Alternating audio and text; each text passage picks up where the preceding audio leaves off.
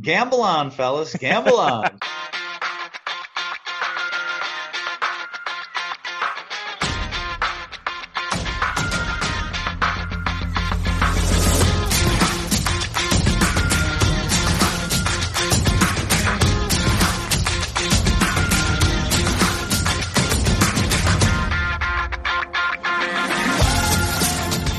Welcome again to Gamble On, the weekly gambling podcast presented by USBets.com.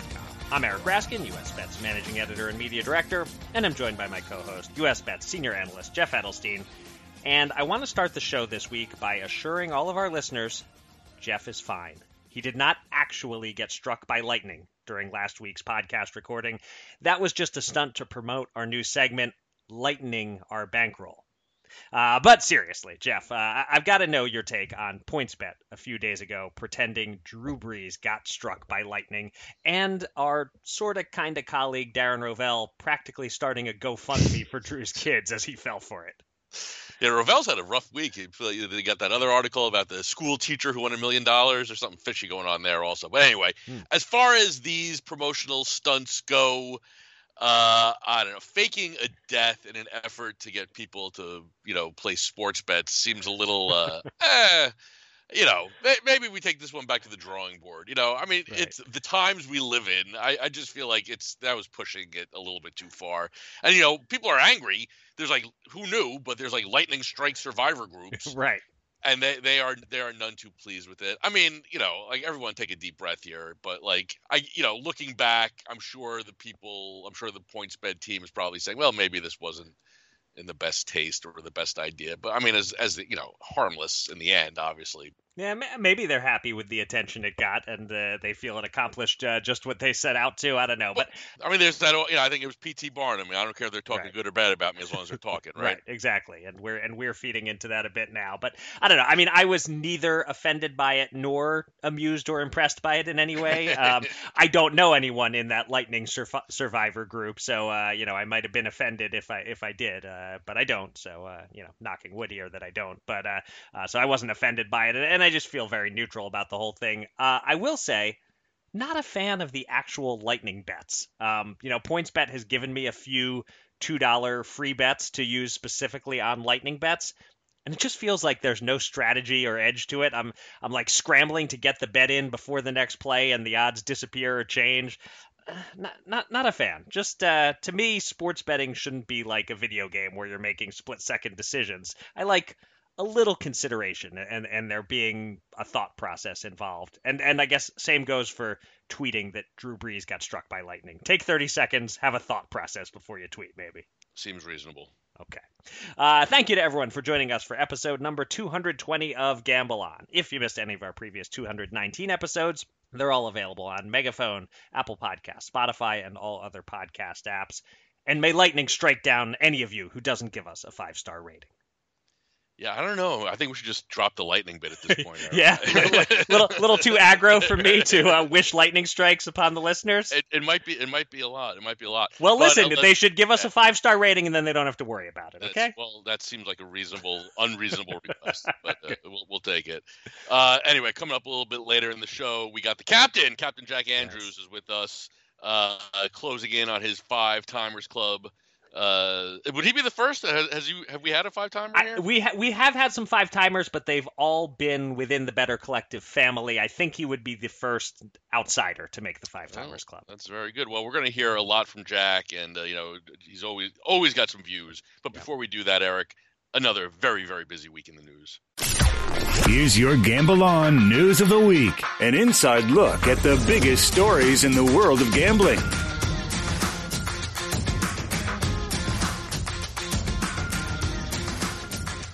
Let's kick off the news segment by talking about both Ohio, the state, and the Ohio State. We're now a little over 3 weeks away from the launch of legal sports betting in Ohio, and the timing of it has suddenly become a little extra inconvenient. It was already inconvenient to those of us in the industry to have it launch at midnight on New Year's Eve, and that unfortunate timing was compounded by the release of the college football bowl schedule, which sees Ohio State in the 4-team playoffs playing Georgia for the right to advance to the national title game, and that Peach Bowl game is scheduled for December 31st at 8 p.m. Eastern. That means, barring multiple overtimes, the game will end just before betting kicks off in Ohio. And in another notable Ohio State football-related betting development, after the Buckeyes lost badly to Michigan 2 weeks ago, their national title odds ballooned as high as 50-1 at Caesars Sportsbook, and some bettors pounced because there was still a path for OSU to get into the college football playoffs. The price dropped to 7-1, and now they're all the way down at plus 350. So some sports books, particularly Caesars, are facing major liability if Ohio State wins. But bettors in Ohio, of course, weren't able to take advantage of those odds. So, Jeff, your thoughts on the timing of the bowl game and the launch? And Alanis Morissette hasn't gotten back to me, so I have to ask you, does this qualify as ironic? I think it qualifies as ironic in the Alanis Morissette sense. I'm not sure if it actually fits the legal definition of irony. Right. But I'll tell you, I think the people probably most upset by this has to be the sports books themselves. Obviously, they always want action, but I mean, my God, I mean, like the action that would have poured in on Ohio State that night in Ohio has got to be. I can't put a number on, but it would be a monster number. Mm-hmm. And I would imagine most of the action would come in on Ohio State. They are like, near touchdown dogs. Right. Like this could have been a nice way for the sports books to get off the ground and run in here with a nice big profit. But alas, I guess we'll have to look towards Indiana and Iowa, whatever other states, Pennsylvania, anywhere else near Ohio, right, as well as our offshore friends, for them to capitalize on that. I think it's the timing is unfortunate for sure. Yeah, I view it frankly as the sports gods punishing Ohio legislators for the absurd idea to launch at midnight on January 1st. I mean, that timing just shows a complete lack of understanding of A, the life. Sports calendar, yeah. right? But B, life. Yeah, the fact that people are usually doing other things on New Year's Eve at midnight. And on top of that, they're forcing people to work through the night on New Year's Eve who are in this industry. There was no good reason not to just launch at like 9 a.m. on January 1st. So they're being punished by having this happen just after the big Ohio State game. Not to mention, if Ohio State loses, which, as you said, that's the more likely outcome. They're about a touchdown underdog. Enthusiasm for betting in Ohio at that moment figures to be kind of low. People will have just turned off their TVs in disgust and turned their attention to the midnight ball drop stuff. They won't be thinking about placing a bet, except for Pete Rose. He will be. One of the casinos is bringing him out, paying him to appear and place the first bet at midnight. So that's at least one person in Ohio will be motivated to place a bet at midnight. Yeah, well, I mean, I like Pete, so like good, hopefully he wins, gets himself off to a nice legal start there in Ohio. But yeah, I don't know. It's just if I was a sports book, if I was running the show for Caesars, DraftKings, whatever, I would just be shaking my head like, I mean, there's millions of dollars being left on the table here. Yeah, right. Absolutely. Yeah. Yeah, and by the way, that's former Gamble On guest Pete Rose that you're talking about. That's right.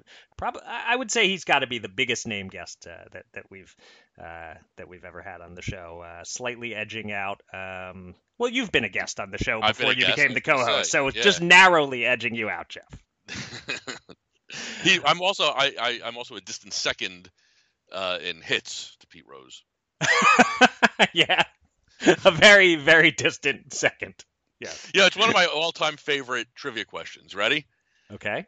What brother tandem holds the record for most home runs in Major League Baseball history? Well, I guess that perhaps the answer is kind of given away because of who we were just talking about. But did Pete Rose have a brother who played in the major leagues? Nope. Oh, so it's not him. It's not him and his brother who got like 2 hits or something. Okay. Nope. Then most home runs. Oh, it's most home runs. Most not home hits. runs. Oh, okay. Yep. I was not even paying close attention to the question. Brother tandem, most home runs. So again, probably the same kind of thing where like somebody is one of the all-time leaders and he has a brother who had like 1 homer. But I have no idea who it is. So who is it? Hank and Tommy Aaron, 755 and 12. All right, there you go. But listen, Tommy contributed. He's still 12 ahead of either of us. That's very true. All right, our second story this week concerns the recent slew of coverage the New York Times gave the sports gambling industry, journalism that met with some choice words on this podcast. But regardless of whether the two of us felt the Times did a good or bad job, the reality is that there are now reverberations from those articles. One of those is coming from within the state of New York, where State Senator Pete Harckham has proposed a bill to regulate what the bill calls predatory sportsbook bonuses, the same bonuses that provide temporary plus EV situations for bettors that users like us love, are perceived by some as dangerous from a problem gambling perspective, and this bill seeks to set out some rules regarding the bonuses. And the bill proposal references the Times putting an unflattering spotlight on the sign-up bonuses and thus prompting this bill. Elsewhere in Massachusetts, Penn Entertainment and Barstool Sportsbook's hopes of getting licensed are running into some roadblocks because the face of Barstool Sports, your personal hero, Jeff, at least from a pizza review perspective, but, kind of on other fronts too, Dave Portnoy. The Times did a harsh takedown of Portnoy, and that story was brought to the attention of the Massachusetts Gaming Commission, and on Tuesday, the commission deferred a decision on licensing Penn, a decision that for most sportsbooks would be a straightforward rubber stamp. So these Times articles are leading to some fallout. Any guesses, Jeff, where either of these stories are going? Will New York start restricting sign-up bonuses, and will Barstool Sportsbook actually have trouble getting licensed in Massachusetts? I think it's funny what's happening in Massachusetts. I mean, Portnoy is like the original masshole, right? And he can't Right. he can't get himself licensed there. I think that's going to blow over. I mean, that seems like silliness to me. And yeah, I do like Portnoy. I mean, listen, there's something about him. I love the brashness. I love the upfrontness. I mean, he's got warts, but everybody does. It just so happens that his are, he sometimes hangs him out there for the public to see himself, but whatever. I mean, Portnoy's Portnoy. I think that Massachusetts story will eventually blow over. I have a very hard time believing they're not going to license Penn, due to Portnoy's antics. That seems silly. As far as New York goes, I'll tell you, I'm not against the sports books being told to cool it on the verbiage with these, they're not risk free. It's really that simple. It was aggravating to me when I first started. I'm like, oh, risk free. Well, no, it's not risk free. And it's not even like read the fine print risk free. It's like you find out real quick how not risk free it is after you lose that first bet. So yeah, that honestly, like, I wish the sports books would just take that upon themselves. Yeah. And fix that issue. So if it comes to the politicians that have to do it, well, then so be it. It's a sportsbook's own fault. They shouldn't call them risk. They shouldn't be called risk free unless they are actually risk free. They're not risk free. Right. Right, and they're also not even the slightly better wording of no sweat. That's not quite true either. There's still a sweat. There will be a sweat. Yeah.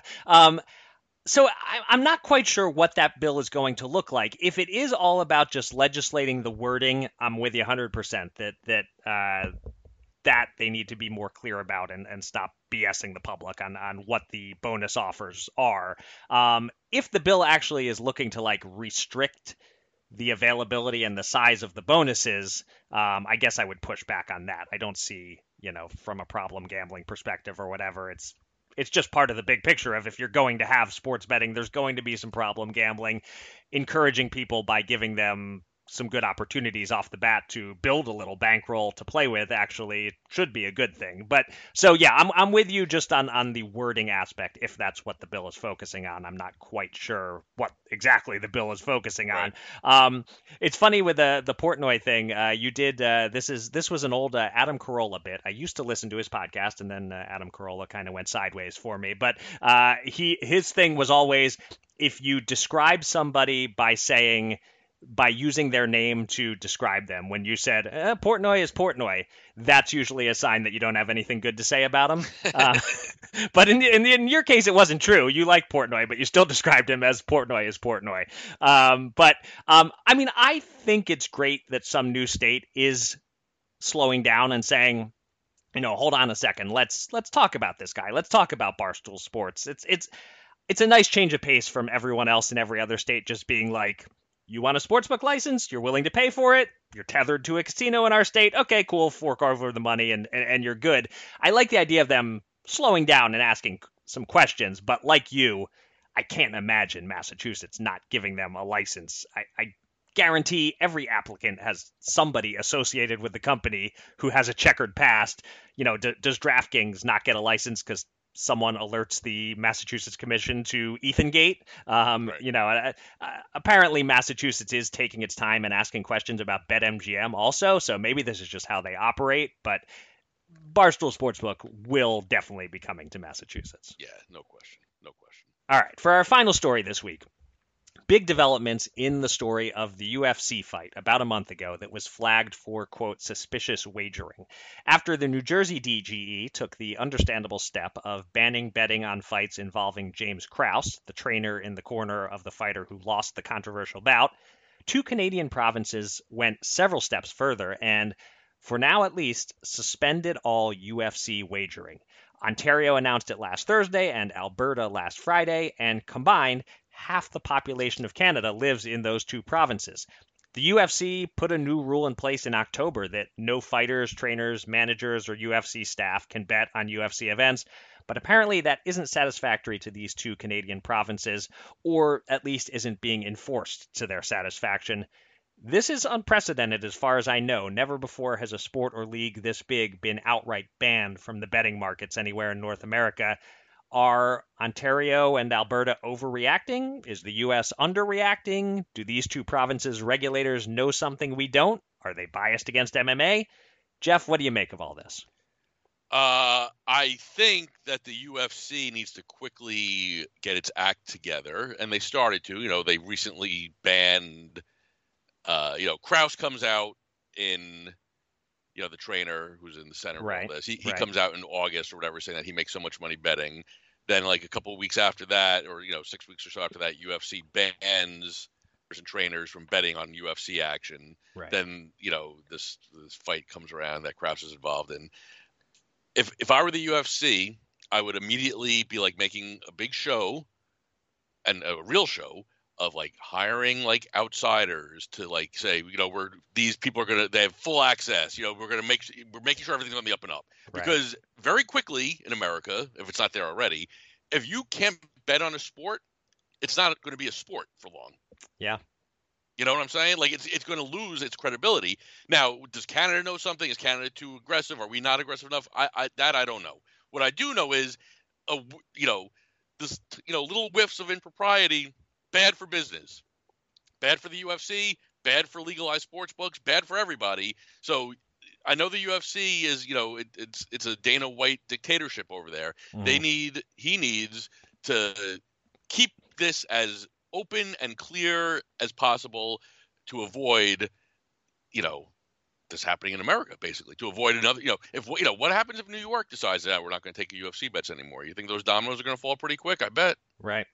Yeah, well, you should maybe be an industry consultant because I spoke to Brendan Bussman, our recent podcast guest, about this, and he had some of the same advice that you had in terms of what UFC should do. He also, though, was fairly flabbergasted by the Ontario and Alberta response. Basically, he said Nevada is handling it. They know how best to handle it as both a gambling commission and an athletic commission. Everyone else should just follow their lead. On the one hand, I'm like, these Canadian provinces, the regulators there, they must be biased against UFC and these, dirty combat sports, because God knows tennis has had a lot more betting scandal than this, and they didn't ban tennis. But then again, sports betting has only been up and running in Canada for a year or so. So maybe there hasn't been a big tennis scandal in that time, so it's not quite a fair comparison. I mean, it definitely seems like an overreaction to me. UFC has ditched all the suspected parties. New Jersey banned betting on Krause-related fighters. They're not punishing the whole sport, a sport that now has these rules in place, disallowing any betting from UFC people on UFC. It seems like UFC is starting to do the right things, and that's not good enough for Ontario and Alberta, which seems crazy unless those regulators know details we don't and have reason to believe there's some bigger conspiracy at play here. But in terms of what UFC ought to do, because as you said, they sure as hell don't want these betting bans snowballing any more than they already have. Bussman advises them to really talk directly to these regulators and just have a dialogue and make sure everything is out in the open. And, the sooner that Ontario says, okay, we're comfortable with UFC betting, the better.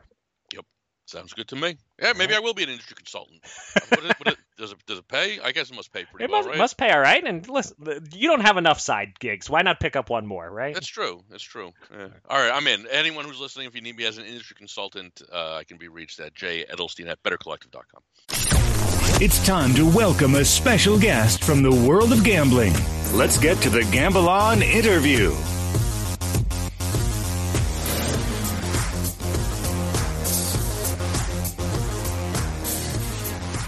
I was looking over the Gamble On archives to tally up how many times this week's guest has been on the podcast and was mildly surprised to learn he's not quite in the five-timers club, but he's about to be 80% of the way there. And for the record, that's a math equation I was able to do on my own without the unabated odds calculator's help.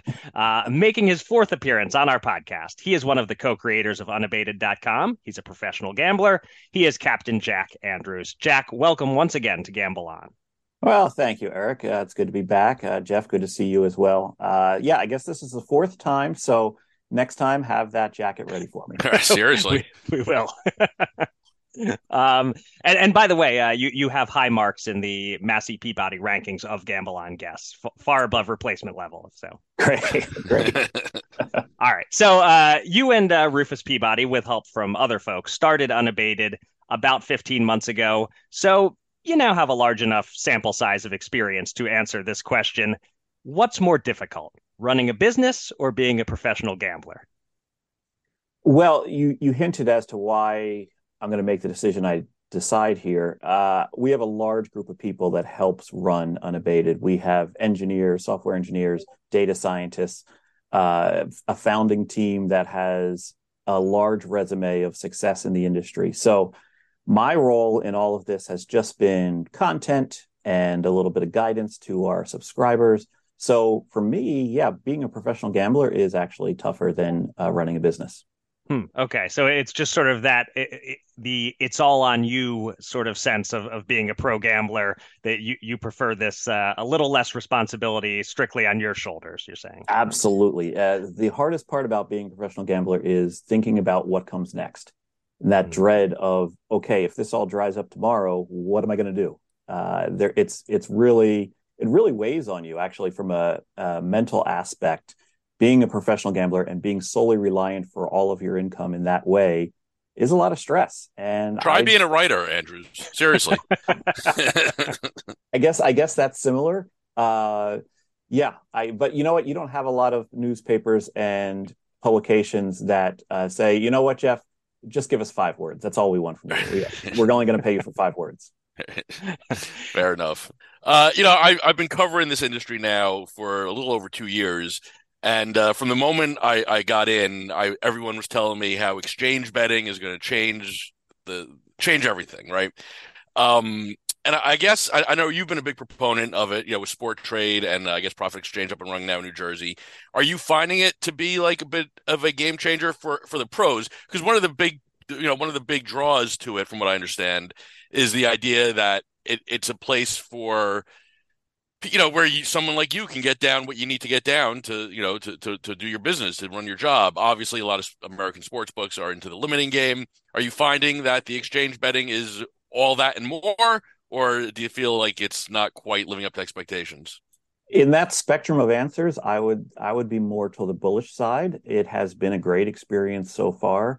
Yes, you can get down as much as you want up to the offered liquidity. And sometimes the offered liquidity is not quite what I would hope for, but it's still better than I expected. And I think exchanges are a big part of the sports betting ecosystem going forward. I think they're going to be key for both players and operators. On the player side, they offer a lower margin product. They offer the ability to buy and sell positions in real time rather than waiting for a cash out offer or something like that. And on the operator side, they provide a lot of price discovery. There's nothing better for defining what the true price should be than in an open market. And these exchanges aren't quite open market yet because we're still within the walls of New Jersey, but they provide a faster way of price discovery for other operators to look towards and set sharper prices. I've seen a lot more arbitrage opportunity if you're using the exchanges, like some big spreads. They last for a minute or two, I'm sure. But is that something that is that going to what you were talking about? You think that's going to tighten up as time goes on, at least in New Jersey? It will tighten up as time goes on. I'll be honest with you. It was a great garden party for me for a little while, and then Spanky got on, and Spanky started playing on Sport Trade, and I saw the edges evaporate much faster. That's just one person, one very large bettor coming into the space and taking up a lot of the inefficiencies in the market, and that'll continue, and that's expected. But for the most part, I do find a ton of opportunity on the exchanges, specifically in-game. In-game betting is really strong on the Sport Trade platform, and you can get money down, and there's no spinning wheel to wait for them to accept your bet. It's just all instantaneous, and there's plenty of opportunities there, especially if you're using the unabated live odds screen. So deft Yeah, getting that plug in there. Yeah. All right. So we have the exchange betting that is popular more so among the professional set, and then there's something else that's aimed more at the casual recreational bettor, and that's parlays. I know you keep a close eye on the monthly sports betting revenue reports as we do, and in the states that break it down by vertical, you can't miss how much money bettors are losing on parlays.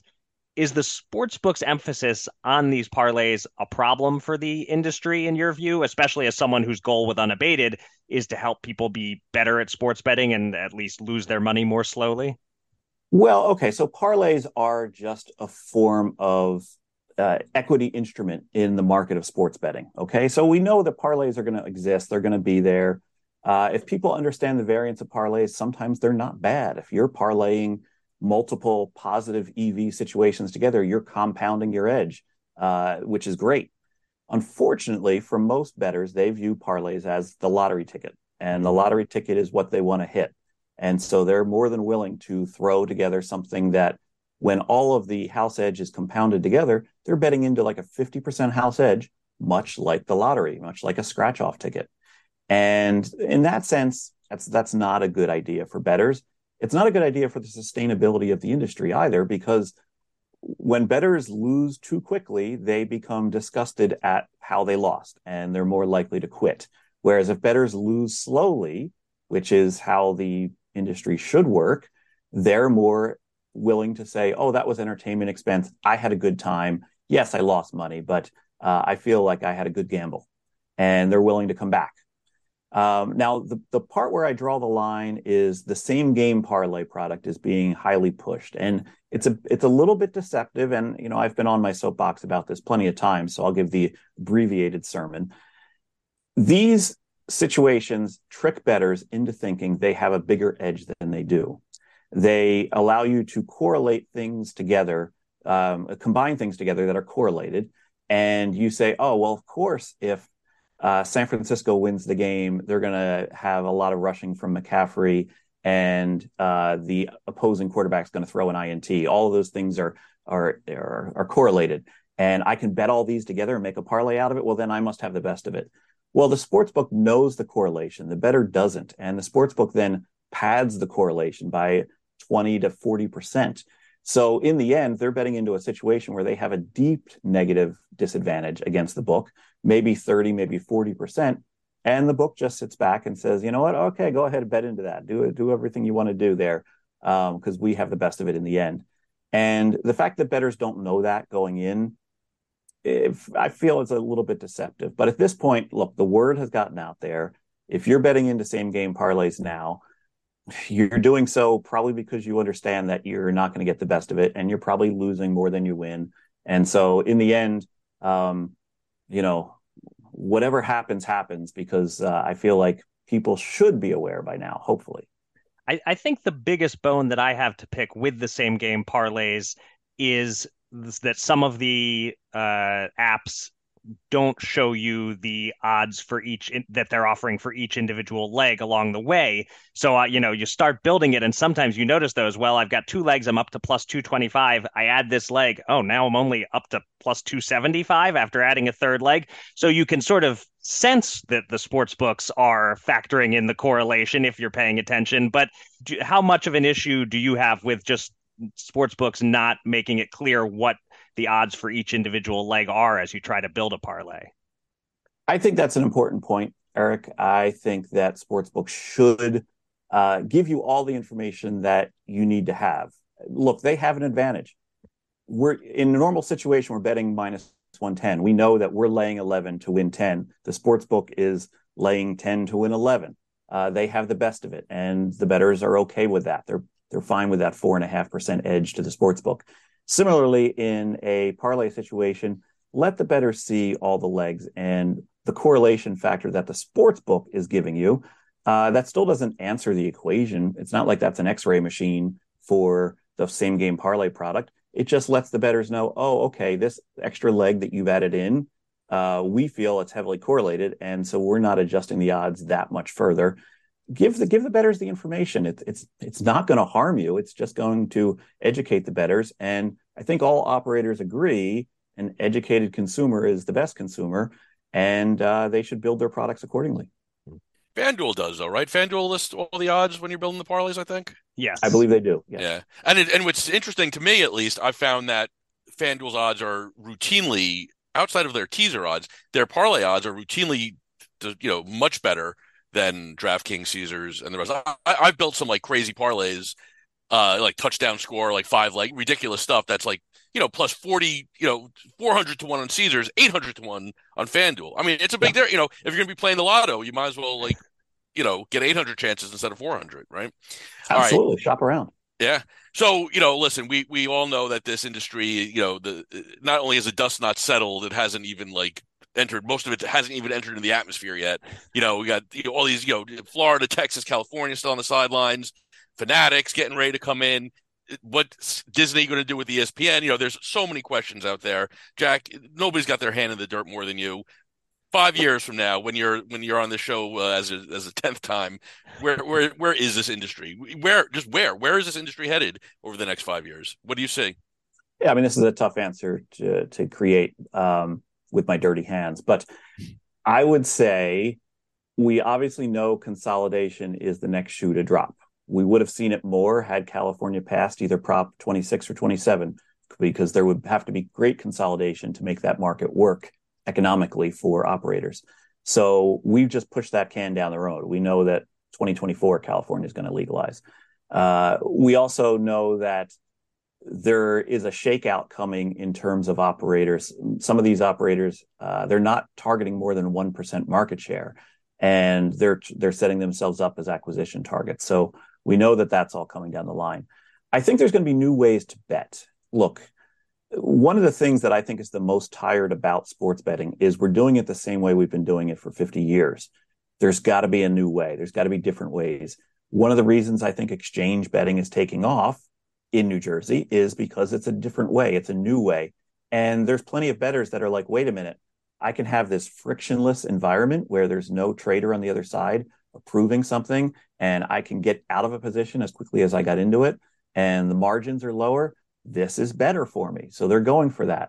There's going to be somebody that comes along with something more innovative than that, a new way to approach sports betting. I think we're going to expand the verticals of sports betting. Right now, it's a very male, middle-aged dominated industry, as evidenced by the guys on this call right now. Yeah. We need to expand it. We need to touch into other demographics. And I don't think that's an impossible hill to climb. I don't think the millennial money is where it's at. That seems to be the target audience for a lot of the new operators. I think the female market is highly untapped in terms of potential. But women don't like to gamble in the same way men like to gamble. We need to understand that, and we need to make a product that is more appealing to how women like to gamble or how women enjoy sports. So yeah, there's a lot of different ways the industry goes. I don't want to predict any of them. I will say that I think we're going to have some major operators that will decide sports betting is not where they want to be. Online casino is where they want to be. And as soon as they can, and I'll use the term hoodwink enough states into legalizing online casino, they're out of sports betting. That was their Trojan horse they wheeled in, and they're looking forward to just being an online casino company, maybe be the king of online casino companies. Easy game to beat those online casinos. I was just telling Jeff in Slack the other day that I had a nice couple $100 win at a random slots game the other night. So and I'm somehow ahead lifetime on this little slots game I play. But eventually the law of averages will catch up with me, I'm sure. So Jack, we need to be clear about one thing. The next time you appear, you will get that jacket. But 5 years from now, when you make the 10th appearance, we haven't thought ahead that far. I don't know that a second jacket comes with the 10th appearance. I want you to understand that going in. Maybe I'll have outgrown my 5-time jacket. If I continue to sit at this desk all day long. Right. Well, how about if we commit to putting patches on the elbows of the jacket that will be worn down by then for the 10th appearance? Is that reasonable? That works for me. Yeah, that works. All right. Thanks so much for coming on again, Jack. Everyone can follow him on Twitter at CapJack2000. And of course, go look him up, everything that he's doing on unabated.com. Thanks so much for joining us, Jack. Thanks, Jack. Thank you, guys. Always a pleasure. Two men. $10,000. Will they run it up or blow it all? It's time to check in on the Gamble On bankroll.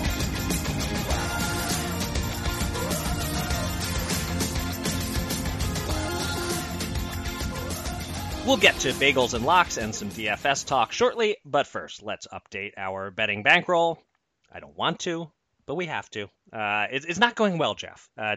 Is it possible to go on tilt with fake money? Because if so, I am. Yeah. Listen, I've been in and out of tilt for the last 4 years with fake money, so it happens. Yeah. Just 2 bets graded this week, both losers. I had Chocolatito by decision at plus 115. It went the distance. I thought he won. I scored it 115, 113 in his favor. The judges gave a majority decision to Estrada because they don't want us to have any pretend money. So we lost $100 on that. And your 3-team teaser went the way 3-team teasers sometimes go. Eagles covered by a lot. Bengals covered by a lot. Ravens, Lamar Jackson goes down early in the game, and they win by 1, and we teased them to -2. Yep. Just freaking brutal. Could have won $160. Instead, we lose $100. Meanwhile, my Falcons NFC South bet couldn't be off to a worse start. They lost a more than winnable game to Pittsburgh, and Tampa Bay won a game it had no business winning on Monday night. Not feeling great about letting you talk me into doubling that bet size so we could hedge later. Don't think there's going to be a hedge opportunity, but we'll see. The bet isn't dead yet. On the bright side, you bet the Bengals at the perfect time. Their price has since come way down. Argentina is still alive in the World Cup. Kane and Foden have 2 goals so far, need 3 more. So we're not quite on pace, but we have a shot. But this betting business, it's not easy, especially for a couple of donks like us. But we must soldier on. We lost $200 for the week. We are now down by $3,330. We have $1,553 on hold and futures bets, leaving us with $5,117 available to bet with this week. And you're up first, Jeff. Yeah, so I don't know anything about soccer, but the fact that the World Cup games were starting at 10 a.m. and they were 2-game slates and 4-game slates, or 3-game slates rather, I started DFSing with them, and I had a wonderful time. Actually came in 4th in a tournament the other day. For wow! Nice, out of how large a field? Like 1,200 or so. Okay, so, I was very happy with that. Yeah. So of course I'm now a soccer expert. Of course. As such, we are going to parlay Brazil and Argentina tomorrow to win in regular time. $50 to win 100 at plus 200 odds or so. Simple, easy. Plus 200 odds or so. We're just. Well, it's plus 206. It's plus 2. Okay, listen, we got to be precise here. All right, we'll be precise. So it's $50 at plus 206. Okay, all right. Brazil and Argentina to win in regulation. Okay. For my first bet, I'm getting back on the teaser train. I'll note that I played with the unabated teaser calculator for this bet and discovered that it has decidedly negative EV, but I won't let that stop me. I'm doing a 2-leg 7-point tease at DraftKings, 1 side and 1 total. First, the Cowboys, they're -16 against the Texans. Maybe they cover that. Maybe they don't. They're definitely covering -9. Slam dunk. Full confidence. Then we have the Ravens and the Steelers. The total is 37. and I really like the under. Neither of these offenses is going to get much done. This is AFC North smash mouth football. It's going to be like 3-3 at the half. No Lamar. Even with Lamar, the Ravens offense had been underwhelming this season.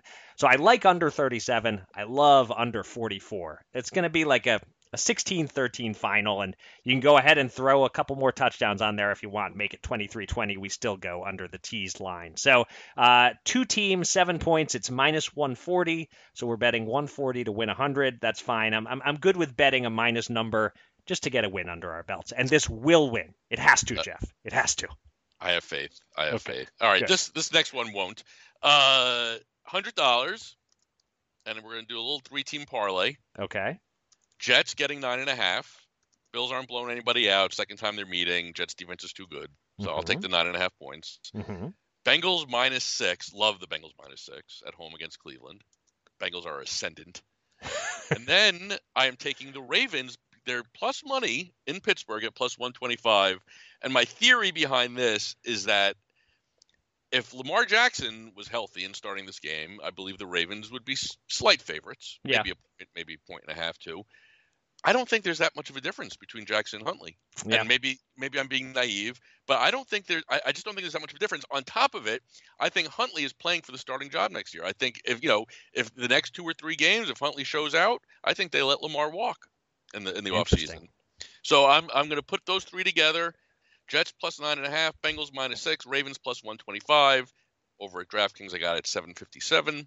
So $100 to win $757. What do you say? I say, I love that it came out to $757, representative of how our bankroll is ready to take off like a jumbo jet.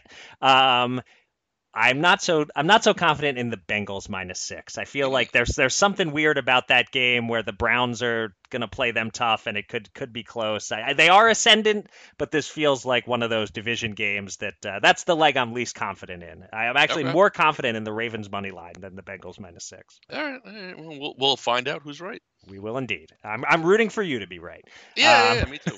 Okay. For my next bet, I'm going back to boxing. Got to get a boxing win in the Edelstein era to prove that I'm not a fraud. There's a fight this Saturday that strikes me as a bit of a misprice. Arnold Hagai against Eduardo Baez. When I heard about the fight a few weeks ago, I immediately thought Hagai is the A side. He's a good up-and-comer. His only loss was by competitive decision to the absolutely outstanding Stephen Fulton. Baez is a good gatekeeper type. He's solid, but he's the B side. He got stopped in his last fight. I would have guessed Hagai would be like -200 and Baez like plus 150. Instead, I'm seeing Hagai the very slight dog at plus 105 at Fox Bet. Maybe I'm a little off. Maybe it's closer to 50-50 than I pegged it initially, but however close, I do think Hagai should be favored, and he isn't.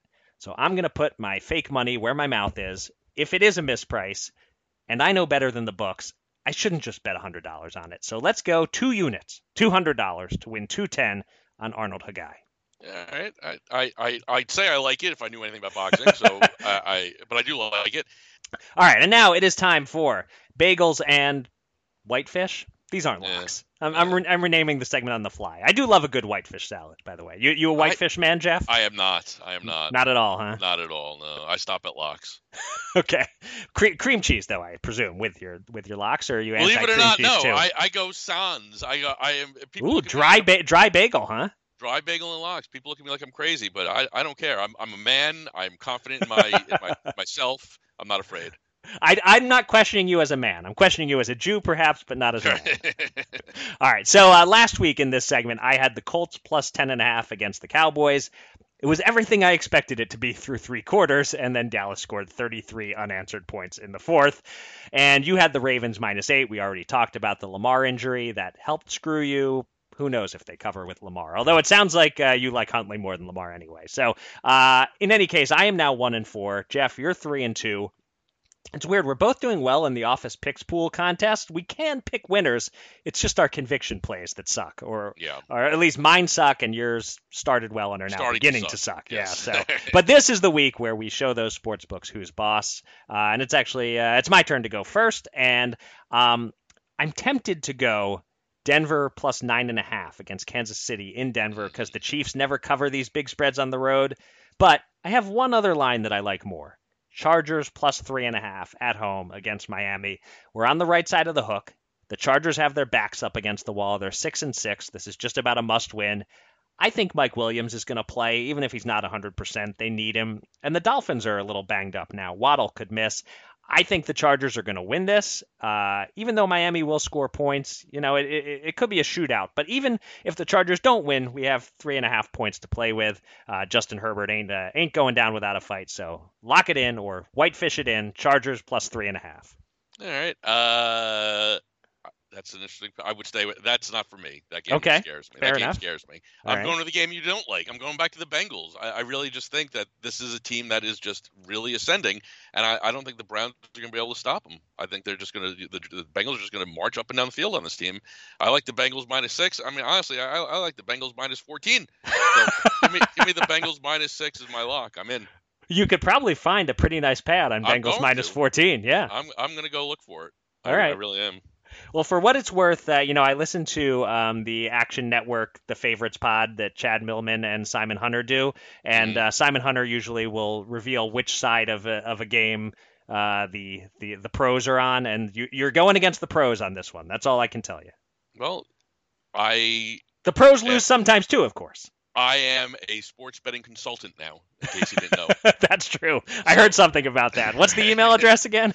Yeah, it's don'tbother@gmail.com. There you go. That's the best advice you ever gave. All right, we finish up with DFS talk. I have nothing prepared at all this week. I haven't looked at pricing or lineups or anything yet. It's been one of those weeks. So I'm just going to hear what you have to say, Jeff, and I'll react. And I do have DK's pricing open in front of me, so I can look it over while you're talking. What you got this week? Yeah, I mean, it's an ugly week. We all seem to go back and forth between these ugly weeks and these robust weeks. Everyone. I mean, is going to be looking at this Lions-Vikings game as the premier game of the week. Which the line. I mean, can you believe the 2.5 point favorites of Lions? I mean, really, it's really something. And it's clear who the plays are. So if you're playing GPPs, you really kind of have to make a few of these lineups, even though it's going to be chalk, because this game is so far and away the clear game. Other things that are interesting to me, though, two things kind of stand out. One is Huntley again at 5,500 as a quarterback. Just again, if Lamar was 5,500, everyone would be playing him this week, right? Right. So I don't think it. I think they're the same type of player. Huntley is just as capable of having one of those 100-yard 2 touchdown on the ground games as Lamar is. So at 55, I kind of like that, and it would be a bit of a pivot. I expect Goff to be relatively popular down in that area, right? And Cousins as well. And then the other thing that's really interesting to me is the pricing on the 49ers overall. They're cheap. Yes, they're going against the Buccaneers, and yes, they got Brock Purdy, Mr. Irrelevant, starting at quarterback. But Kittle's at 4,300, Debo's at 6,100. I think Ayuk is 55. But the one that stands out the most to me is McCaffrey at 8,500. If people are loading up on those Lions and Vikings, the Amon-Ra's and the Justin Jeffersons, and the Dalvin Cooks and the DeAndre Swifts, McCaffrey, at the highest price running back on the slate I think he's going to go under-owned. He has in his range of outcomes this week, I really, one of those 12 catch games, I don't know. There's something, the Niners are too cheap is really what it's coming down to. So I kind of, I could see building some pretty inexpensive stacks there and, going away from the chalk. It's an interesting week. There's not a lot out there there's very little that jumps off the page at you. I expect that Lions Vikings game, in the Millie Maker. I mean, these guys are going to be off the charts, owned. So I don't know.